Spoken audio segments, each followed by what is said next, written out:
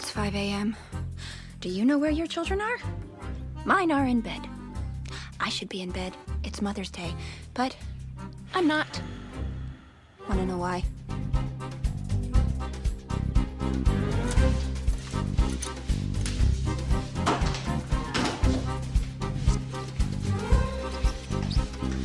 Because I'm a clean freak.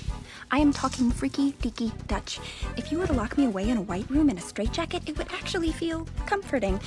As long as the walls were spotless and nobody wore shoes. I can actually feel the house getting dirty.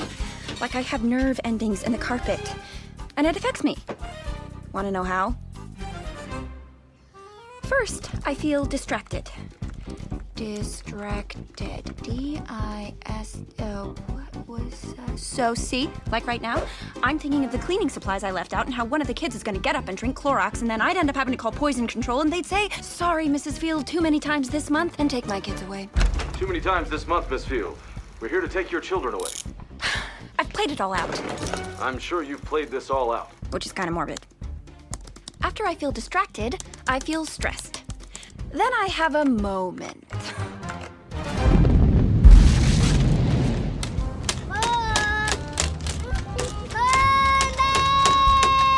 I am talking to Daddy! This is me having a moment with my daughter. Hon, about the stress level. What? Well, it's a little high. Gee, The kind of psycho thing you just did? did you just call me psycho? No. Did you just call me psycho? No. It was a little psycho. This is me having a moment with some helpless newlyweds.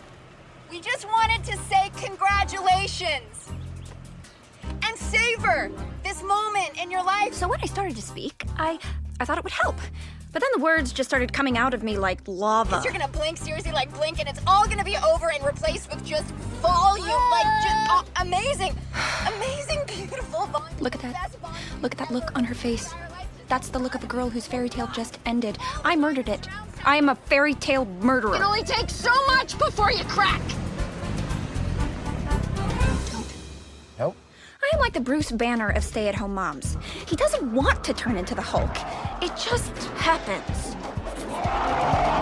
Which is exactly how I feel. I love my kids. I love my husband. My minivan is awesome. I have this incredible life. So, why do I feel this way? Few movies actually, I think, peg things well, but that movie, Mom's Night Out, really pegged things very well. And this morning, we are talking about peace, and I wanted to show a clip that was anything but peace so that we could kind of get our minds around it, because so often we lose our inner battles of peace. We find that knowing what is right isn't always connected to doing what is right. We say we are honest, but then we compromise. We value friendships, but then we have no time. We declare marriage and family first, only to be too busy, too tired, or too stressed out. Our job dictates, our appetites entice, our addictions scream. It pokes holes in our stomach. It clogs our arteries. It ruptures blood vessels in our head. We all struggle at times to find peace. But peace is simply this. So we're talking about this morning. It's what I hope I can leave you with. It's what I hope the Holy Spirit can leave you with by the end of this teaching. And is the absence of enduring inner conflict. The absence of inner conflict. And of course, the opposite of peace is worry and anxiety, which is often paired with the twin cousins of anger and depression. Worry, anxiety, anger, and depression. I am talking about 95% of our country right now. Worry, anxiety, anger, depression. Just because we're the richest nation on earth doesn't mean that we, in our wealth, have blown away those four artery cloggers, headache makers, and ulcer producers. Amen? So let's look at some of the top 10 worries in the United States. Since we're on the subject, let's just go ahead and drive it home. Some top 10 worries in the United States. Number 10 is this: I worry about my diet. I know I'm not eating as good as I should, and it's causing worry. Number 9, job security. I could get fired, or my business could go under. You never know what's going to happen. I don't know if I'm going to have a job tomorrow. Number 8, paying the rent or the mortgage. Costs are rising. Houses are going up. Rent's going up. I don't know if I'm going to have a place to stay. Number 7, credit card debt. I am paying for things that are years in the past. I can't even remember what I bought. I don't even remember if I liked it, but I'm still paying on it, and it causes worry and anxiety. Low energy. Number 6. How many of you would say, you know what? I don't feel as strong as I used to feel. Right? Yeah. I don't feel as strong as I used to feel. And it can begin to cause anxiety, realizing that not only does our body have limitations, but that those limitations get narrower and narrower the older that we get. Number 5, loans. I'm living beyond my means, and I know it. Just because you can make the payment doesn't mean you should have the payment. Number 4, overall fitness. How do I look to the world? What is my image? Is my image fit and strong and buff, or is it anything but that? You know. Number 3, lack of savings and retirement. Now I live. I'm not talking about me personally, but now I live paycheck to paycheck. If I live paycheck to paycheck now, what's going to happen when I need to retire, or can I ever retire? Will I have to work until my dying breath? Aging, number 2, just general process of aging. Aging as it relates to health. I know today I'm doing okay, but what does my tomorrow health look like?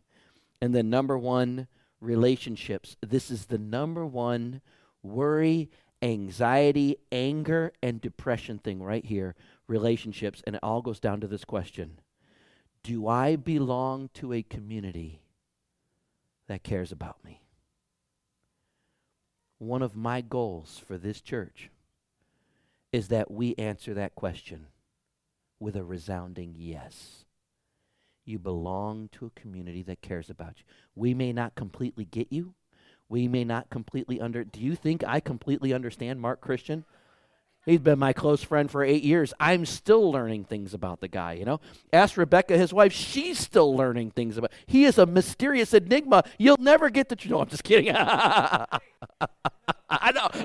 Yeah. But that Mark can say, I belong to a community that knows me and loves me and accepts me. Mark, do you feel that way? Amen. So that's the number 1 worry. If you really look down at this list, it kind of boils down into 3 main categories: health, finances, and relationships. Every day we wake up, my health, my money, and my friends, right? My body, my money, and my friends. How are those things doing? And sometimes all 3 of them are doing great, and so we kind of have a false peace. But we know in the back of our mind, they may be doing great today, but who knows what tomorrow may bring. On average, we worry about 14.31 hours per week. That's more than a day of work per week. Unless you might have my day, that's about a day of work right there. 744 hours per year. 1,885 days in a lifetime. And check this out. 5, survey said, 5, look at that picture. Isn't that the best picture to go with that slide? 5.2 years of our life spent in worry. And my question for you this morning, church, is this. How would you like to get a few of those years back? I think it's almost impossible that number will ever be 0 for anybody. But what would happen if we could knock off a year? What would happen if we could knock off 2.5 years, you know? What if we could knock off some of that time?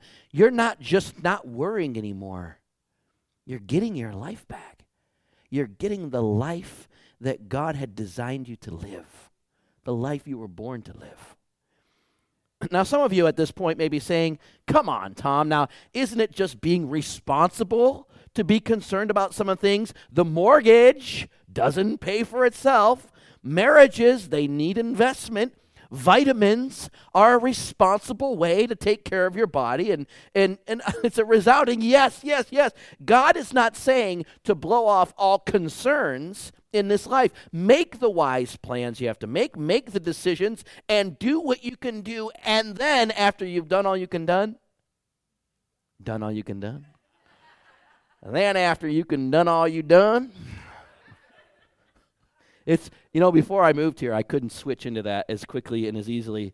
8 years of Bakersfield has elongated my vowels.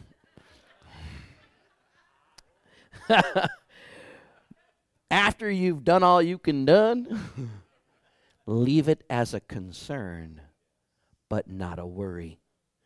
You lose the peace of God when a concern becomes a worry.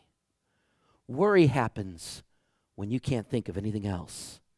It's an all-consuming dwelling upon the turmoil and our own powerlessness in the face of negative possibilities. How do you know when it's a concern or a worry? Because a concern and a worry can feel very similar. I'm concerned about this. I'm worried about this. When does it kind of tip over into worry, and now you're losing 5.2 years of your life? Here's a little 3-question test that I kind of like to put it through to see. And the first one is this: is it the first thing you fret about in the morning and the last thing that you think about at night? Then it's a worry. It is the turmoil of your own powerlessness is dominating your thoughts, and now it's being fueled by fear. The second thing, do you bring it up often in conversations? Do you bring it up often? Sometimes I'll have a buddy or whatever, and we'll talk, and all of a sudden, consistently, what I hear is, I don't have enough money. I don't have enough money. I don't have enough money. And I'll say, you know what? Do you think about money when you wake up? Yeah, I kind of do. Are you going through your bank account when you're going to sleep? Yeah, I kind of do. Because you know what, buddy, you bring it up in a lot of conversation. Yeah. Or number 3. Do you reactively avoid people or issues out of fear for confrontation?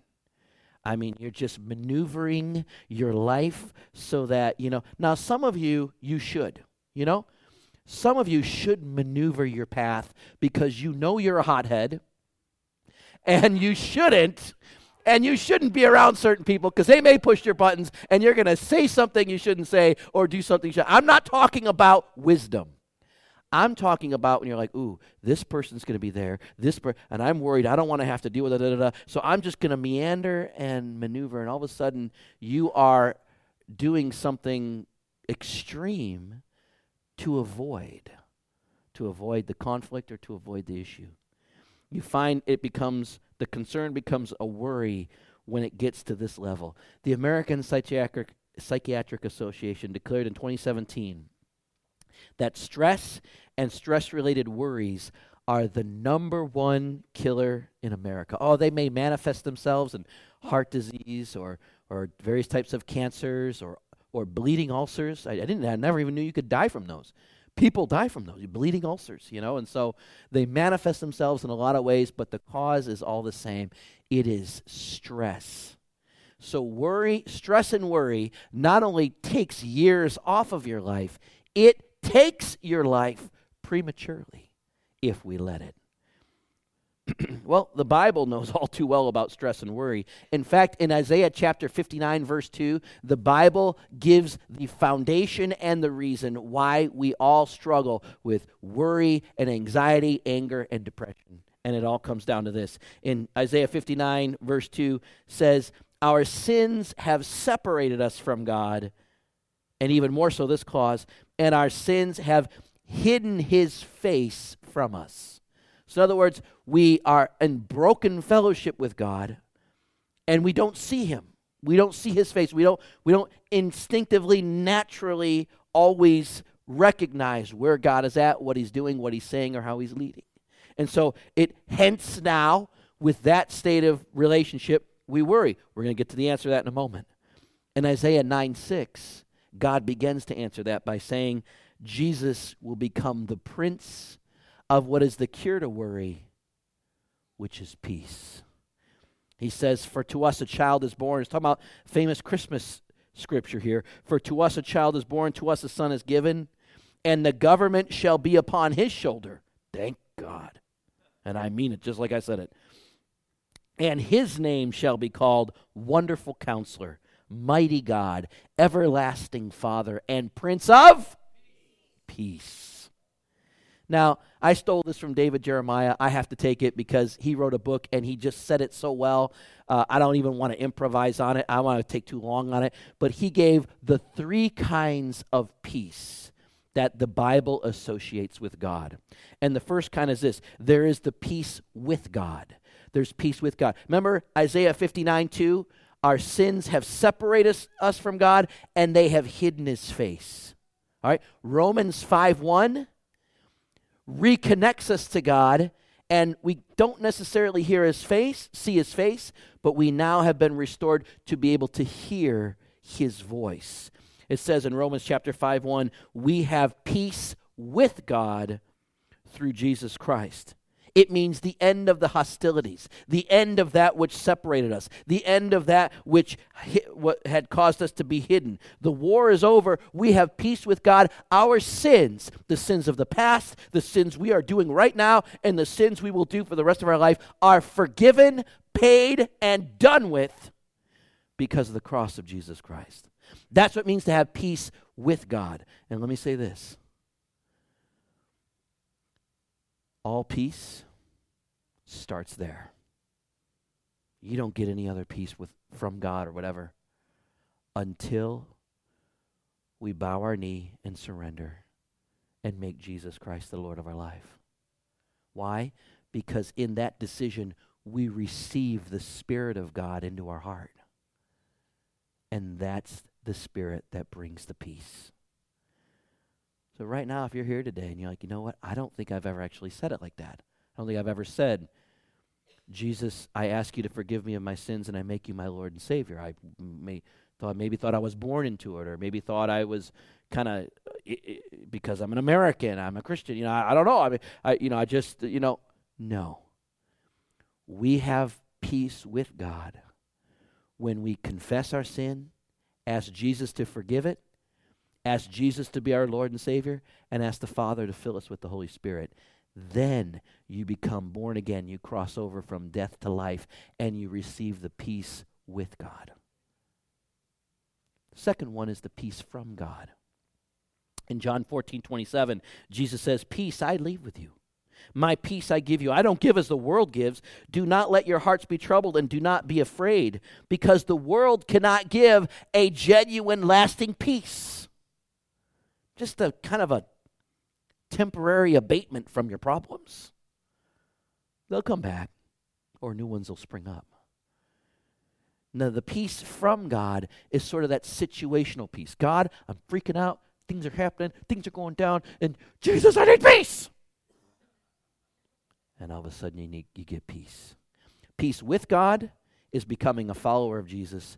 Peace from God is being able to pray and access that peace in the moment that you need it. And because of the relationship, you got it. It happens through the vehicle of prayer or reading your Bible and having God speak to you as you're reading your Bible. The third one is the peace of God. This is a peace that I would say most of us often fail at. The peace of God is sort of a residual peace that you know whatever happens in your life, God has got your back. God is covering you. Man, things may go great, things may go whatever, but you just got that settled peace. I am in the center of God's affection. I am the object of his affection. His eye is upon the sparrow. How much more is his eye upon me? I'm going to live my life, no matter what the situation is, with the peace of God. So peace with God, becoming a follower of Jesus. Peace from God is in that moment when you need to ask for Jesus, I need some peace right now. And then the peace of God, that peace that sort of sustains you lifelong until your dying breath. When we die and we go to heaven, you will never not know a moment that isn't without total peace. Here on earth, you'll have that. Jesus said that. On earth, you'll have trouble. In heaven, every moment, complete and utter peace. That's the gift that Jesus gives us. All right? The peace with God, peace from God, peace of God. So how do we get the peace? How do we get this? You're like, Tom, it's all great. I feel like I'm in Bible class, but what I need is the how. I need to do it because when I fly out that door and I get in my car, I got to do something right away because I got something itching at me right now. I said itching. So, here's the first thing you do. 1 Peter 5:7, right? Cast your cares upon him. A lot of us, as we live life, this is Joe Dendy's backpack. Does this look familiar, Joe? You remember that, yeah. And it's still packed with my last backpacking trip with Kirk Kessler. Kirk had about 35 pounds on his back. I weighed myself, and I put this on, and I weighed it. I have 65 pounds on my back, and I still beat him to the campsite. No, just kidding. 65 pounds. And I can tell you right now, when you have 65 pounds, and you've got to go 2 miles to wherever you're going, it gets heavy. But this, quite frankly, is how a lot of us live our lives. We've got the heaviness of worry and stress. I mean, we're just walking around. Pretty soon, this is why people spiritually are like this. This is why how people emotionally, they kind of walk around like this. One little thing happens, they're tumbling over. You know, I mean, I've done a few truly long hikes in my life.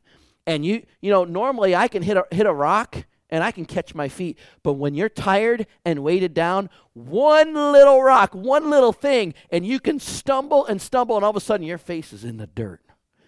This is what stress and worry tries to do to us. Just weigh us down and down till pretty soon, this is how we're walking, right? And we're like, how am I going to get all this weight off of my back? Well, in 1 Peter 5:7, Peter says, cast all your cares upon God, for he cares with you. The word cast has 2 very definite meanings, but I'll give you one definition. It means to throw with vigor. So when you're weighted down, all these worries, all these things in life, this is what God wants you to do. He wants you to cast it down like that. Just cast it down. Don't take it off slowly. Don't take it off gently. You just unbuckle and just cast it down and let it fall to the wayside. Just let it fall. Cast your cares upon him. Cast equals prayer. Our worries, our anxieties, our depressions, our anger needs to be cast. You need to just pray it. Cast it off. And when you're casting it, make it feel like there's just a big load coming off. And you just cast it. God, I pray for this. God, I got to give you this. God, I'm feeling this. God, I want to smoke this. God, I'm doing this. God, I just give it to you, give it to you, give it to you, give it to you. And you're just casting it off. And you walk away saying, you know what, God, it all belongs to you. I'm going to go forward. I don't know what's forward. But I know all my problems belong to God now. I gave them to you. Cast all of your cares, to throw with vigor. All your cares, take all your burdens and give them to. If you never do this, and I know some of you might not. I mean, this might be good for a sermon, might be entertaining in the moment right now, but you may never do this. And if you never do it, you'll never come back and tell me of how God intervened in your life. The reason why I am so excited about this message is because if you do this, may not happen the first time, may not happen the second time, but there's going to be a point in your life where you cast something to God, and God goes, bam! And he supernaturally meets it, and you're going, wait a minute. Whoa. I think God just did something in my life because I cast this burden to him, and he just nailed it and healed it immediately or gradually. So I'm telling you, don't just think about this.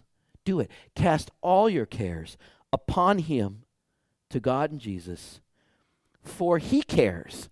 Here's where doing a good Bible study will show you. Notice the word cares is used twice in this sentence.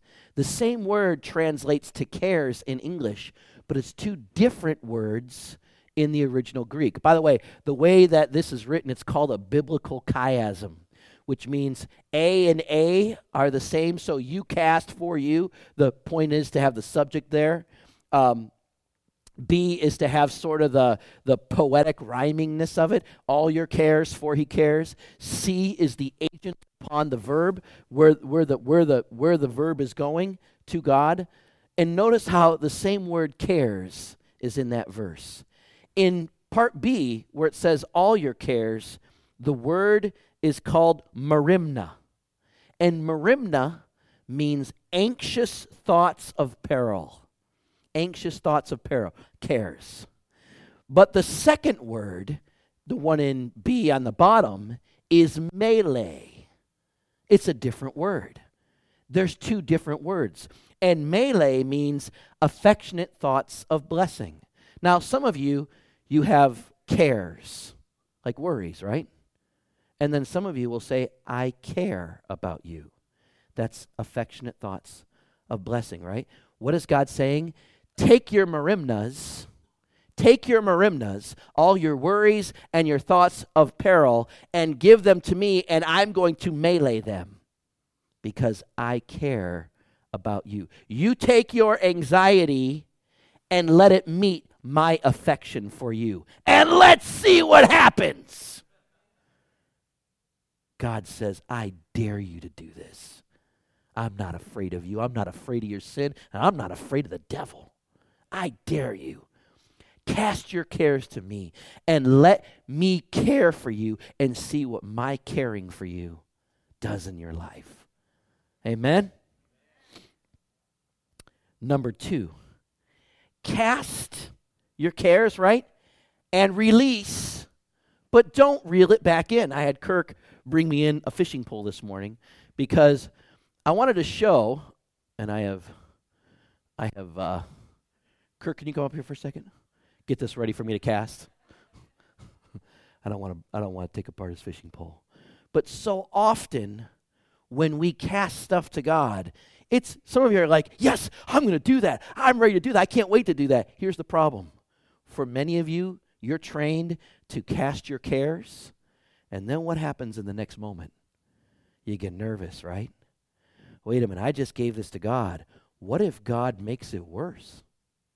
What if God doesn't, what if God doesn't come through for me? Can God be trusted? I mean, I'm casting all these cares to God, and I think the biggest question for some of us may be,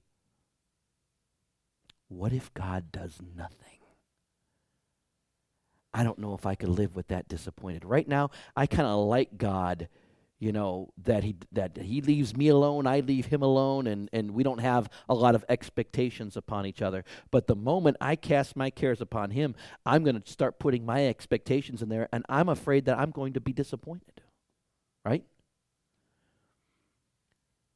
I mean, let's face it. Sometimes we worry about things because we want to worry about them. We feel like we're in control of them if we worry about them. We feel like we can deal with them if we worry about them. We feel like we can bring about a solution one day if we continue to worry about them because we feel like we are in control.